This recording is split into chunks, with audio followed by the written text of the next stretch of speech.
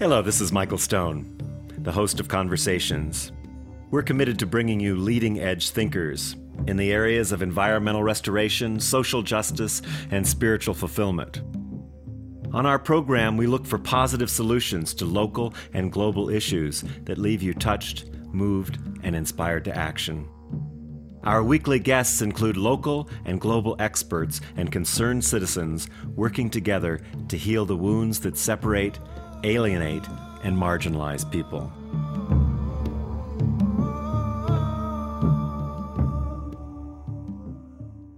Welcome to Conversations. I feel so fortunate to have our guest today. Isaac Bentwich, MD, is a longtime practitioner and teacher of yoga and meditation. Trained as a physician and a scientist, he's founded 3 life science technology companies, leading revolutions in medicine, genomics, and environmental conservation. The vision and innovations that underlie these companies came through periods of silent meditation retreats at the foothills of the Himalayas and elsewhere. His path is one of reverence to the wisdom teachings that shine through the different traditions and religions. The study and practice of the Gita's wisdom, which we're going to be talking about today, has profoundly touched his life, and he is passionately sharing this with others. His work on the translation of the Gita has spanned the last 12 years. So, Isaac, welcome to Conversations. Oh, thank you for having me, Michael. It's a pleasure. I feel so fortunate to have you, and I was beginning to tell you, I just love this version of the Gita. You know, the 12 years you put into it are well worth it, and you've really brought it down to the essence. So, first of all, what called you to take on this undertaking for 12 years that you worked so hard on? Well, starting from the beginning, I actually first met the Gita some 34 years ago at a yoga teacher's training course. It was a month-long intensive course in the desert down south in Israel. And I loved almost everything about it, the yoga, the stretching. I heard that there will be some meditation and some philosophy, and I was fine with that. I was a young medical student doing yoga teaching for a living to make ends meet, and something that I found attractive many years back. There was one thing which I really hated in that course, and these were the daily Gita lectures. So my first encounter with the Gita was actually not a very positive one. When I first came across it, there's this mythology, Indian war type of thing, and I was very strongly connected to my Jewish roots. I'm born and raised in the Jewish faith and tradition, and had already back then a high reverence for Christianity and the other religions, but I didn't need the mythology of these many gods and goddesses and prince and war, so didn't really resonate with me, and it's one of life's typical ironies, God's ironies, that it really became a great love of my life. Mm. What led me to the translation it was never an undertaking. It began and continued as my personal dharma or sadhana or practice. I did fall in love with the wisdom and the magic in these verses, even in translations that were less than perfect. And I started translating them and writing them on my own, trying first to put them into Hebrew, my mother tongue, which then turned out to be a great first draft that took 7 years and another 5 years to get it to the full thing. So it's really a passion and a love more than a work plan and a project, I think. Yeah. It's funny, I had a similar kind of first reaction years ago when I first read the Gita, and it was many, many years before I picked it up, and it was this war and this battle, and and it's really all a metaphor for an inner battle. I think it's kind of funny that in India they have these tours that take places where supposedly this battle took place. It's like, but it was the inner battle. And I'd love it if you would just tell us the great battle and a little bit about the storyline before we get into the content. So the Gita, like you say, the story of the Gita, which lays the following picture. There's a prince called into battle. He's fighting. He's called to fight a righteous defensive war against the evil family members out to kill him and his family. Being a pacifist, we would now say, he is terribly distraught. He can't fight, and he cannot not fight. What shall I do? In his agony, he turns to his friend, his teacher, and his charioteer, and no less than God incarnate. The prince is Arjuna, the master is Krishna. In the translation, I made sure that I take them back to being the prince and the master, so that we don't get confused, and as I have years back, with these phrases and then names and terms, and then the misnotion that this is something happening many centuries back in a different continent and culture and religion, which it isn't. We'll talk more about that, but a metaphor which is always relevant. But anyway, that's the big story. He turns to his friend and his master with this question: what shall I do? And the rest of the Gita is this dialogue between them. It's akin to our invitation, to an invitation to us to sit on the prince's shoulder, or to peek behind his shoulder, and to drop in onto this fascinating discussion. As if you had an invitation, if you could have a nice afternoon chat with God, what would it be like? Hey, God, tell me, what is this world about? What were you thinking? What is this life about? Why the suffering? How do I get out of this condition? On my immediate troubles right now, what do I do about them? And so that's the big picture, and it is mesmerizing in that it really encapsulates a discourse and understanding of the deepest philosophical questions there are, bar none.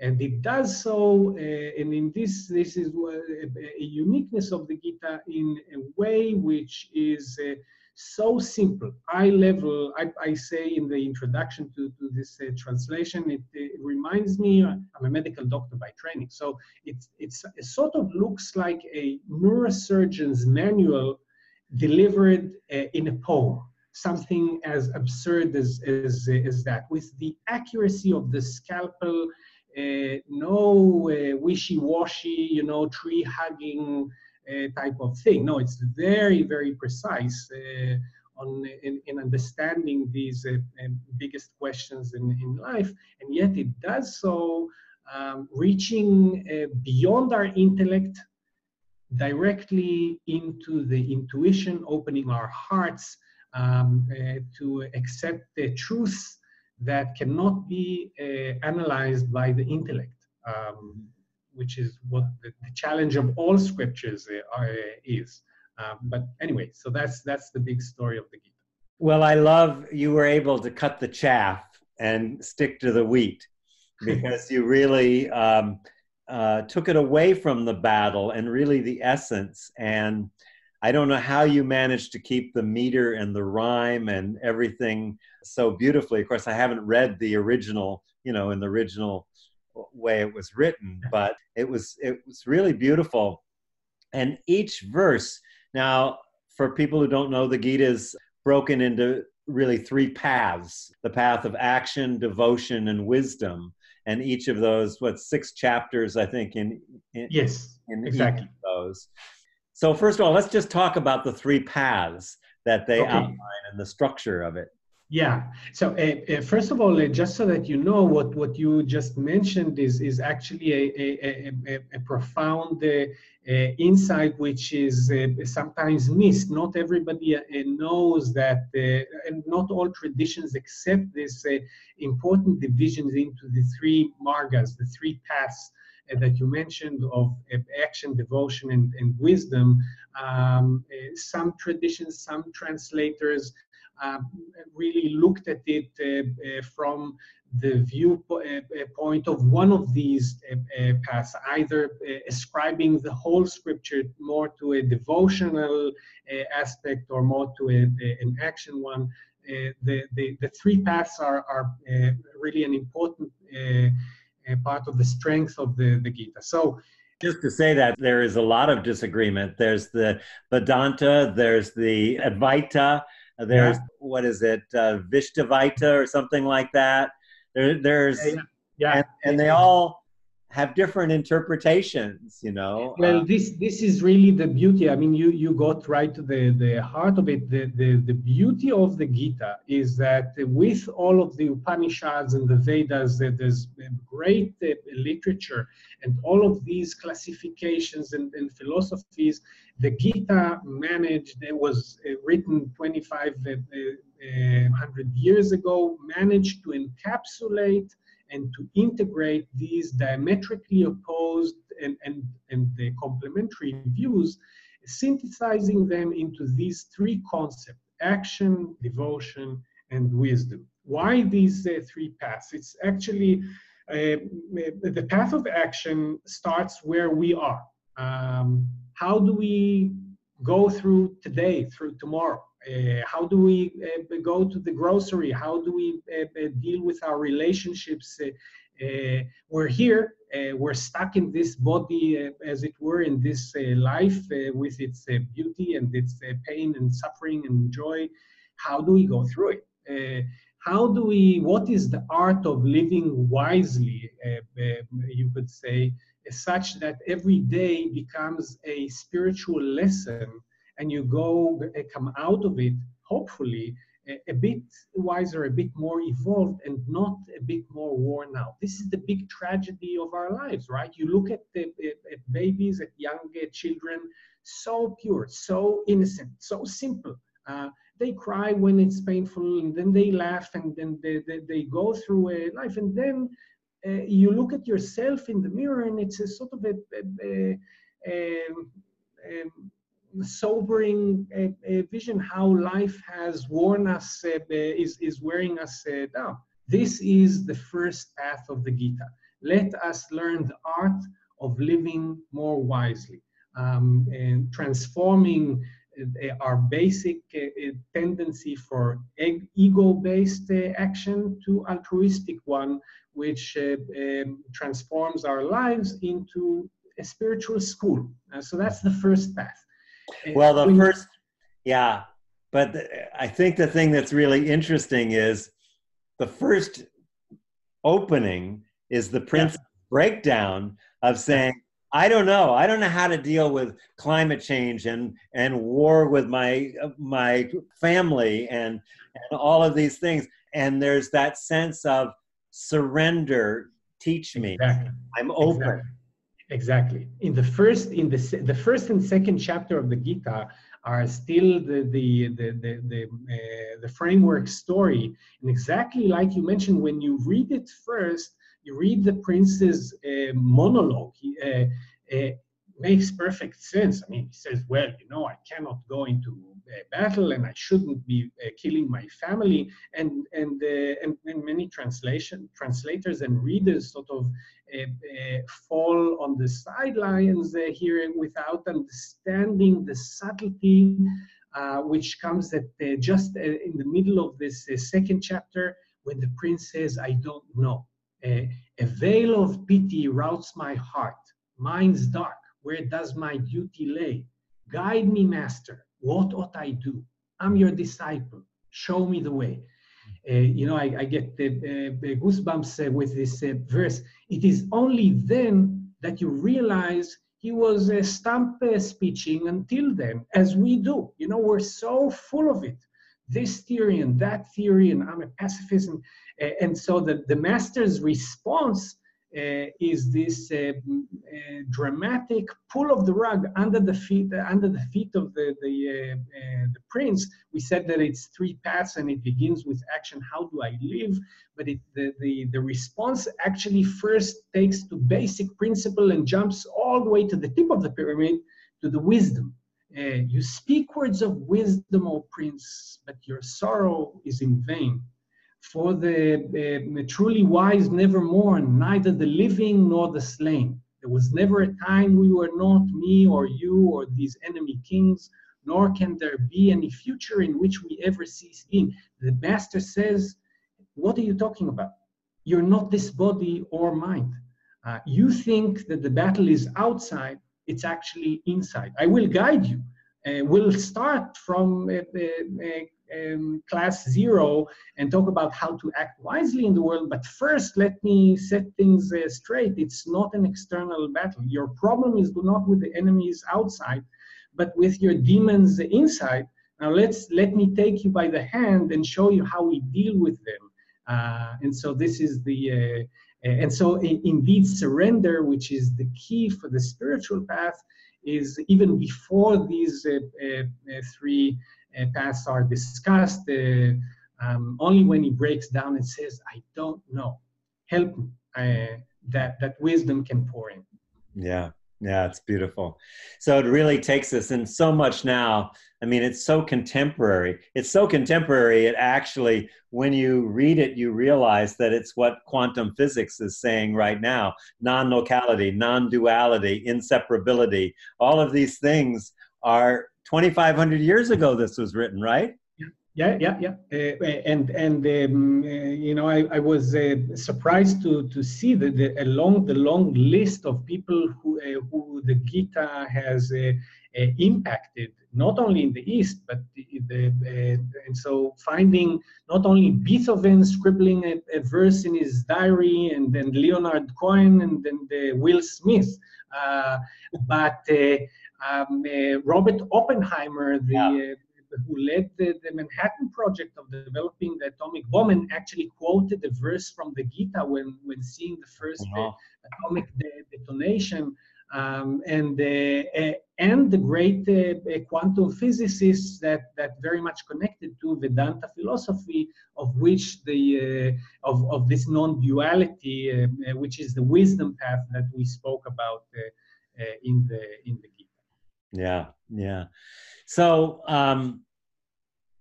So just to complete your answer, so the three paths, the path of action we said a little bit about, then comes the path of devotion, which is really the path of the heart.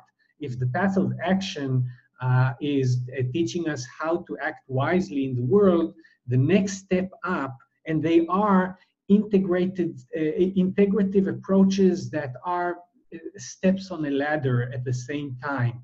Not sequentially, you first do this and only then you do that, but they describe, it's like an autobiography of our spiritual journey. We start with the how to act wisely in the world. We then evolve to opening the third eye, the eye of intuition, and appreciating the magic in nature around us, the unity that's around us. through observing nature, seeing, you see a beautiful sunset, you see children smiling, and you get the sense of the divine unity that's around us, and the hint that you are part of that unity. And then finally, the wisdom path that takes it to the final stage of addressing the question, so who am I? And the gradual awakening or light coming into our lives of realizing that we are the divine within us and not the physical body that houses it. So these are the three paths. And within us does not mean within my body. No. Within the field or the body. Let's talk about what you call the timeless inner self with no beginning and no end, because that's kind of a goal out there, right? So what is the timeless inner self with no beginning and no end? That's something that somebody would say, oh, what does that mean? Well, this is the again the beauty and the power, the uniqueness of the Gita. It starts from by throwing us into the deep end of saying you're not this body, you're not this mind, etc. Feelings, yeah. Is important to as an initial statement, but then, like you say, it then leaves us puzzled. Okay, so maybe I am the body and maybe I'm not, and timeless and the bodiless, and all right. So I hear you. What do I do? Maybe somebody had this. So Jesus Christ had this realization, or Buddha had this realization. Yuppie-doo, good for him. I can hear that he's in a different, he or she's in a different place. What do I do about it? And in fact, the Gita takes us and says it's not about faith or a dogma or anything. Takes us by the hand in baby steps. You want to be a Mozart?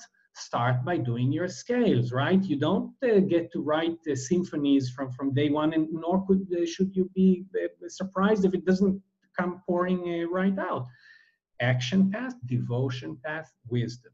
First, you're doing your meditation is great, but you do your meditations 20 minutes twice a day or whatever. You have another 23 hours of acting and dreaming. Let's deal with those. How do we change the way we act in the world so that it is less overwritten by the blindness of ego? And so that takes us towards that step. How do we get to this timeless and bodiless, etc.? From the beginning, we deal with actions. Every action becomes a prayer and an offering, and action itself then dissolves and is gone. Says another verse, beautiful verse. When we're less in the mindset of I am doing, whether it is good or bad, I am doing this, I am doing that, I'm angry, I'm suffering, I'm religious, I am spiritual, to these are winds of changes that are blowing through us. There's one of the first verses, again, another one of my favorite. There's 700 verses in the Gita, and each one is my favorite child. Here's another favorite for you. Senses contacting their objects cause feelings of heat and cold, joy and pain to evince. They come and they go. They never last long. You must learn to bravely endure them, O Prince. So here again is the whole thing encapsulated in one verse. Realizing that these things are blowing through us. Now a wave of wisdom is there, and we are a bit wiser, and we see God all around us. Now a wave of anger is there. We're more constricted, but this is not us. We're observing this, and so step by step, we move along this path from acting wisely to then the next step of at least seeing unity, seeing divinity around us, even if it is sometimes. We all have, this is the great message of the Gita. This is not written for somebody else or is more evolved. It's written for you You are the prince, you are the princess. That was if you spoke about the passion of why I wanted to translate it, it was this perhaps more than anything. Every single one of us has these moments. We're seeing a sunset and we're in awe, and we realize something that cannot be put in words, that is different than our regular I am separate than him, and it is all machines, and or the body is a machine. There is something there. There is a unity. So we gradually dissolve into it, and ultimately we go into the higher realms of the big question of who we are, etc. But it's this gradual path that leads us there. So let's talk about, because this is not a instant enlightenment, it's a process that we go to. And one of the biggest barriers, which I think you've demonstrated and shown very well, but it's very hard for people to get, is we live in a result-oriented society. Everything is to get an outcome. We have to have an outcome. So we're clinging to results with our action. Our actions are always in order to. So talk about that pitfall, first of all. Yeah. So, first tying it a bit to my biography, I'm a physician by training and entrepreneur by profession. I started and managed 3 life science companies. And so this go-getter, a result-oriented approach in an entrepreneur's path, it's sort of taken to the extreme. It's actually taken to both extremes. On the one hand, there's a wall, you have to go through it, and then you're both, it attracts people that have a strength in this type of thinking in the first place, and it very much encourages it. You die financially if you don't have the resolve, and so this breeds this strong ego, go-getter approach. At the same time, it also brings in with experience the humility of understanding that forces much greater than you will put your plans to tear your plans to pieces. This is what life is about.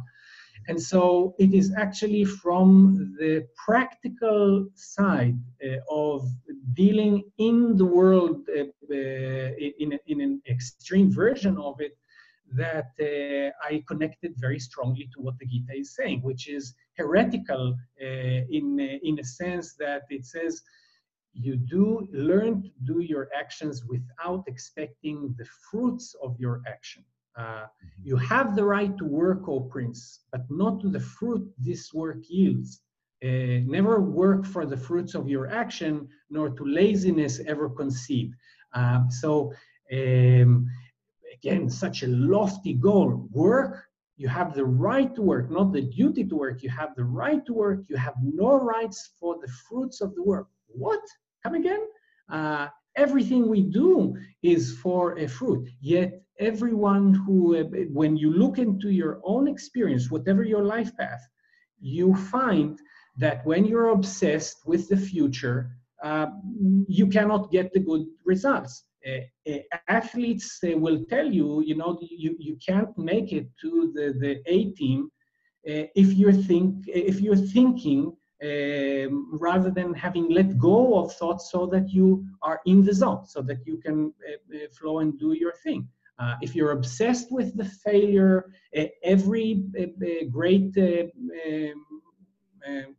mogul or successful businessman will tell you in a slightly different version of this, I'm focusing not on the dollars, but on getting a good product out there. And then the dollars come, right? This is something closer to our framework. So that's still very egotistic. The Gita is taking it to the extreme of saying, do your actions as prayer.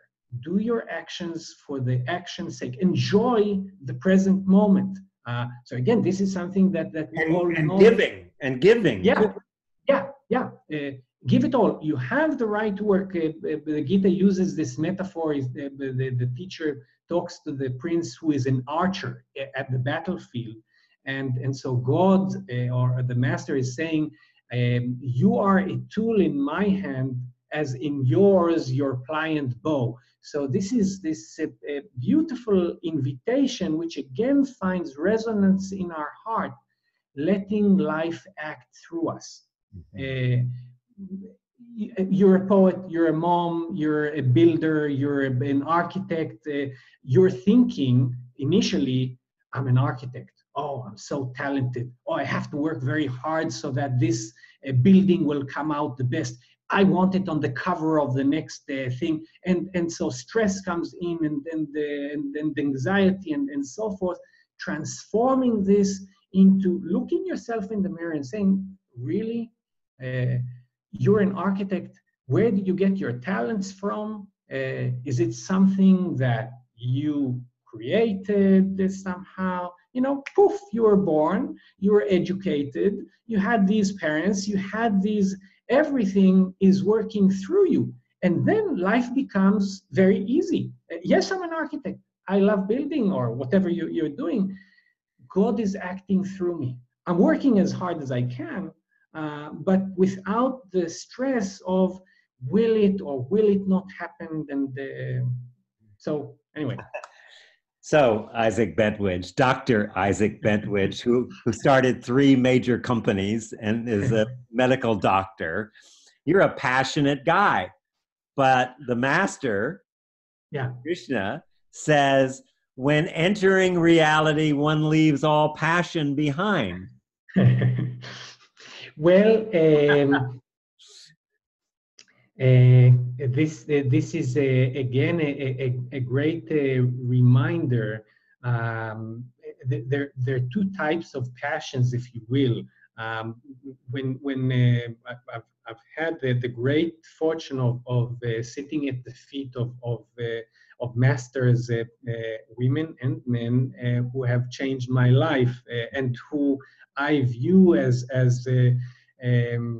living examples of Gita's wisdom in action. When you meet people like these, there's nothing dead wood about them.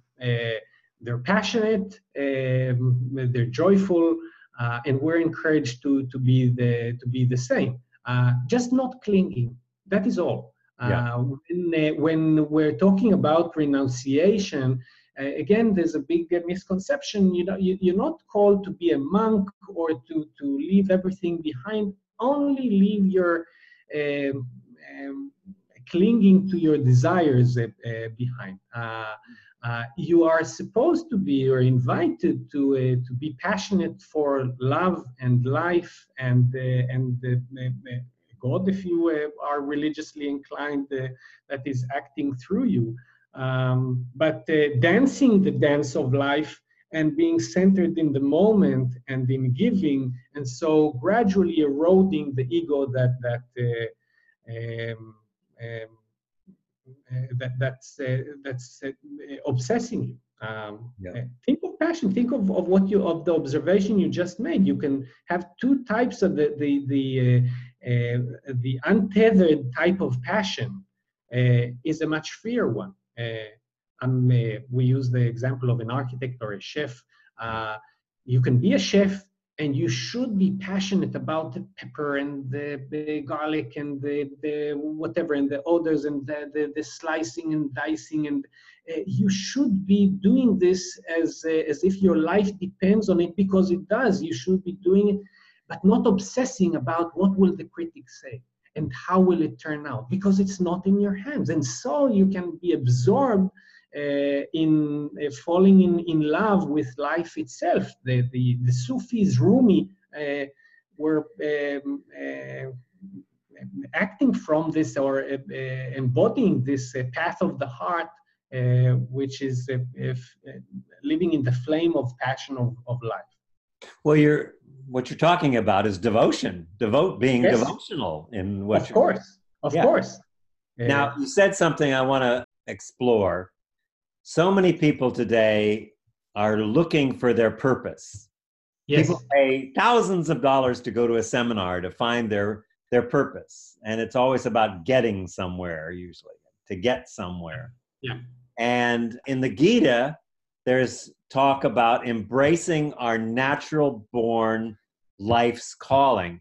But Yeah. most people are kind of floating, looking for their purpose. What is it? What's my purpose? You know, they're waiting for something to happen. So Yeah.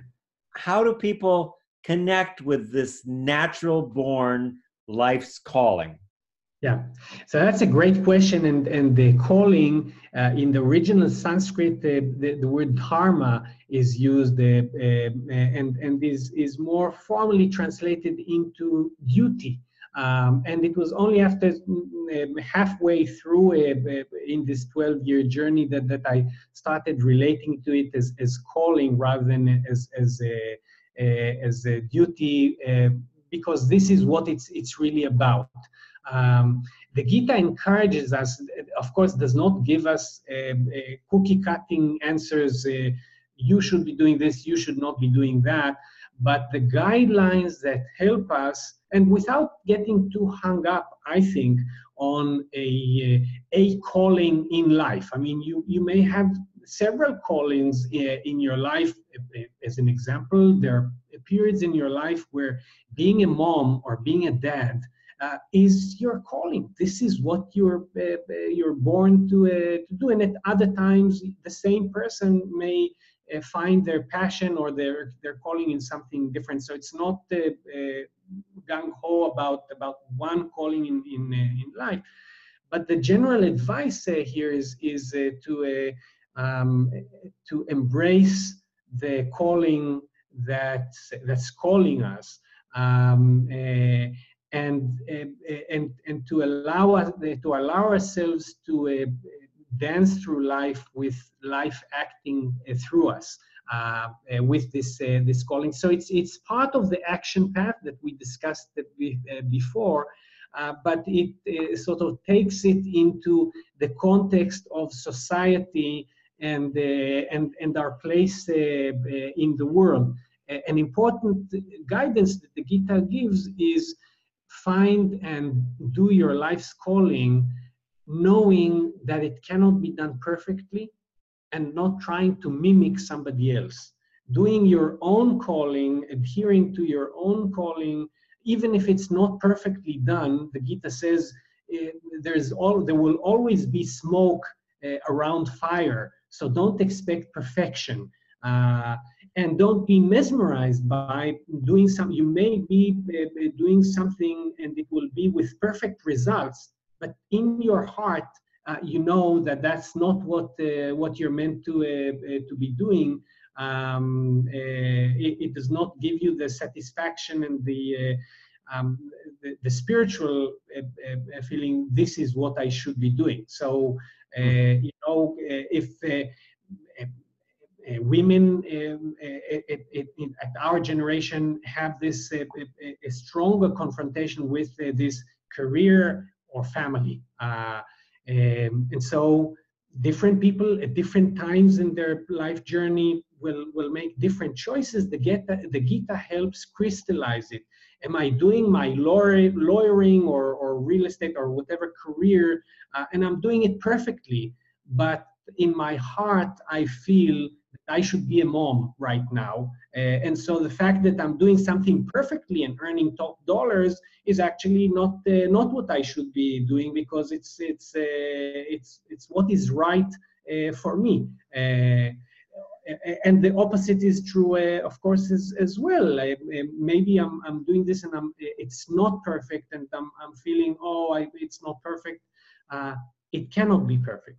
And so there's this relaxedness on the one hand, this utter seriousness of understanding you have a calling. Life is precious. Don't waste it. Don't be fooled by external appearances or what other people do. You are your own guide. And in fact, that's why the Gita is a dialogue, not between a prince and a master, but we are the prince and the master. It's a dialogue with the inner voice of wisdom within our heart. So rich what you're saying. So a couple of things I want to say. One, so when we're talking about perfect, we're actually looking at an objective or right way to do something, which can only come from the past anyway. and Yes. doesn't allow us freedom. That's one of the things I just wanted to mention. But to go back to what we were talking about just a second ago, is it fair to say that what we're talking about is it's not what you're doing, it's how you're being when you're doing your calling? That is very accurate. Yes, it is all about an internal drama, an internal journey, which is acted out in the world that we live in outside. And so we have this dialogue with the external side, but we're weaned gradually from being mesmerized by the outside. We usually are totally focused outside. We spoke about action, now we're speaking about calling, same thing says the Gita. What should I be doing? Should I be lawyering or should I be momming? I'm great at writing contracts. I'm not so good at doing diapers, or vice versa. Gita says, well, let me help you look at it in a different way. What is right for you to do? Diapers will never be perfect, nor will contracts. Nor are you off the hook of doing the diapers or the contracts as perfectly as you can and expecting nothing. And so being resilient to failure and success, not being, I cannot be a mom because she is much better at momming than me. Who are you to say? What do you know? What's this comparison? What has it got to do with anything? You're here living your life rather than obsessing about the neighbor's lawn and whether it's more green. You should be watering your lawn. You're not off the hook. This is your lawn. This is your body. This is your family. You have to feed them. You have to take care of the body and be balanced while you do that. So on the one hand, not in this show which we're all sucked into of, I have to have the tightest bum or I have to have the flattest abs or whatever, nor on the other end of neglecting this body. This is a great asset you were given, nor being sidetracked or confused when different moods flow through your mind, and they do. At some points in the day, you're more materialistic. The mind is more materialistic, and so you're concerned with your abs or thinning hair or whatever, and that is fine. Not being obsessed by it, not being troubled by it. This is mind doing its thing. Now it's in a materialistic mode. At other times, you're in awe and you feel God's presence, not being sidetracked by that either. I haven't become a saint. Sainthood is flowing through me. Let me enjoy it while it's there. So this is the type of dialogue that the Gita encourages, rather than hard, fast dogmas of. That's the exciting journey. Yeah, I love that. I just wanted to mention, Isaac, that I really love that this is gender neutral, that you included, because that's not how the original version was. Right.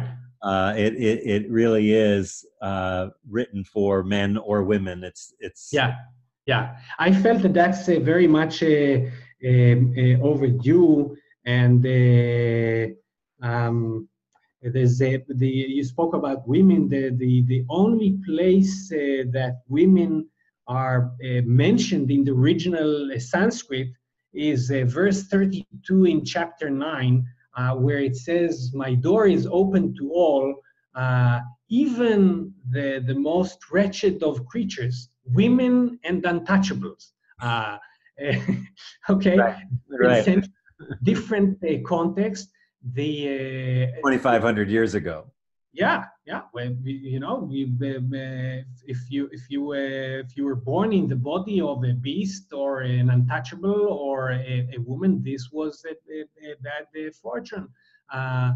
The Gita's message, however, is of course non-sectarian and beyond body and mind and gender and religion and so forth. And so I translated that same verse. My door is open to all, Prince, lowest of low, vilest of men. taking devout refuge in me, combine, one surely attains. So, good job. Kudos. uh, So there's a statement in there I'd love for you to talk about. yeah, And that's the relationship of action to wisdom. It's yes, action within inaction, and inaction that action contains. yeah. Unpack that for us, will you? Yeah, yeah. Well, this is I say that verse specifically is a great one for anyone practicing yoga, the physical yoga, or Tai Chi, or any of these flow exercises can actually relate very strongly to this. You're doing your asanas, in yoga. When you do, it's much about postures, right? So you head knee pose or whatever. We learn as we practice about the micro movement within the movement. You do your Tai Chi, and there's a stillness within the movement. Arms are moving in the gentle dance-like movements, and there's a stillness there.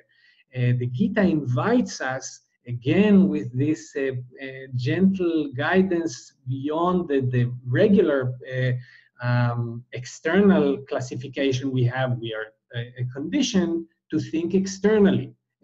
I'm still, I'm moving. I will go to an ashram or sit in a cave or leave my family, and then I will be at peace. No can do. You may go on a vacation, be sitting, drinking your Mai Tais or whatever on a beach. You've carried all your worries with you, and they're swirling in your mind. You may be doing your thing, crossing a busy street in the middle of Manhattan, and you are at peace. And so action is not just action of body, it is action of thought. And so we're advised to identify and to cultivate. It is a muscle. It is a skill that we can all cultivate but it all comes from the beginning of understanding the action within inaction, and the inaction that action contains. Isn't it wonderful if we can learn how to wash the dishes while we're at peace? The hands are doing their thing. We are at peace. We're not. So that's the skill that we're. It reminds me of Buckaroo Banzai. I don't know if you ever saw that movie, but wherever you go, there you are. Yeah, exactly. Yeah. Quite simply. Isaac, talk about the yoga of renunciation. That is not something that people in the Western culture are very interested in doing, renunciating. You know, a dear friend and teacher, Mickey Singer, wrote a couple of books, The Untethered Soul and The Surrender Experiment. And he puts it beautifully. The surrender, which we spoke about, renunciation is about surrender. Surrender not in the usual sense of I give up, or it's out of my hands. I'm going to take a passive approach, but renouncing the ego. Renouncing the clinging of the thoughts to what they should be, and to thinking to living in the future or the past. As somebody once said, try to be angry when you're not thinking about something that's in the future or the past. Try it. Can't be done. Very difficult. Once you're grounded in the present, Eckhart Tolle speaks about the power of now. So these are all different metaphors or different language describing the same thing, this yoga of renunciation.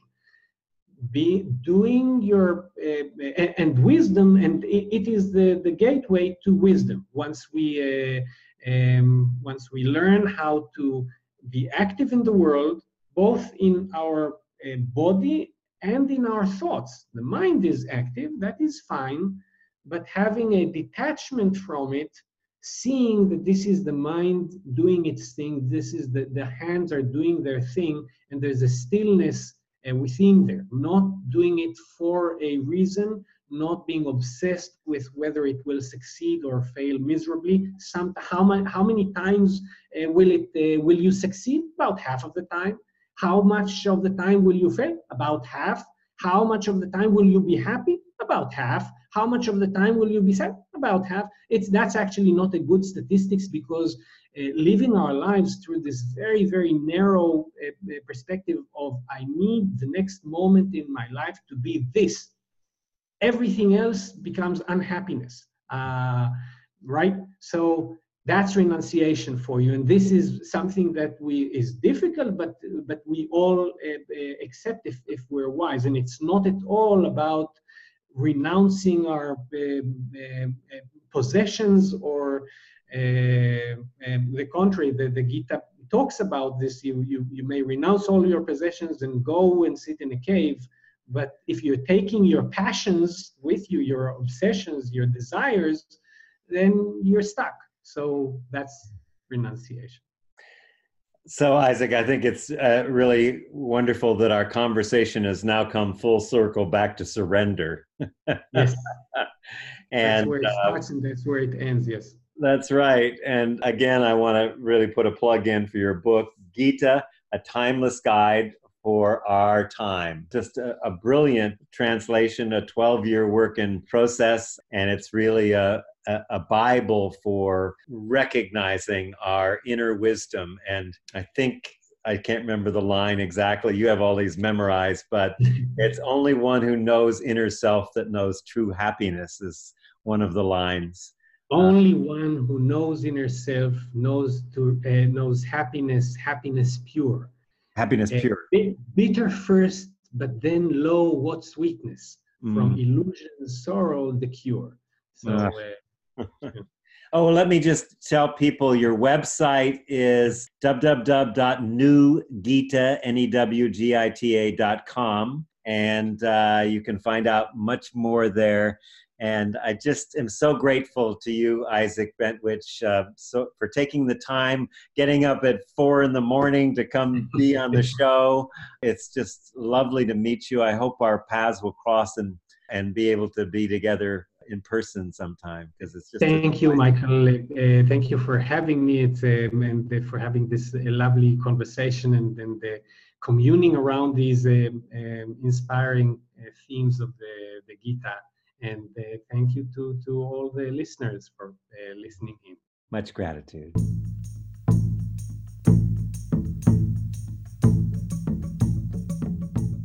Conversations is an independently produced program supported by KVMR 89.5 Nevada City and listener contributions. We are committed to bringing you leading-edge thinking in the areas of environmental restoration, social justice, and spiritual fulfillment. If you would like to receive our complimentary newsletter, The Well of Light, make a contribution, or order any of our past shows, go to our website at arewelistening.net.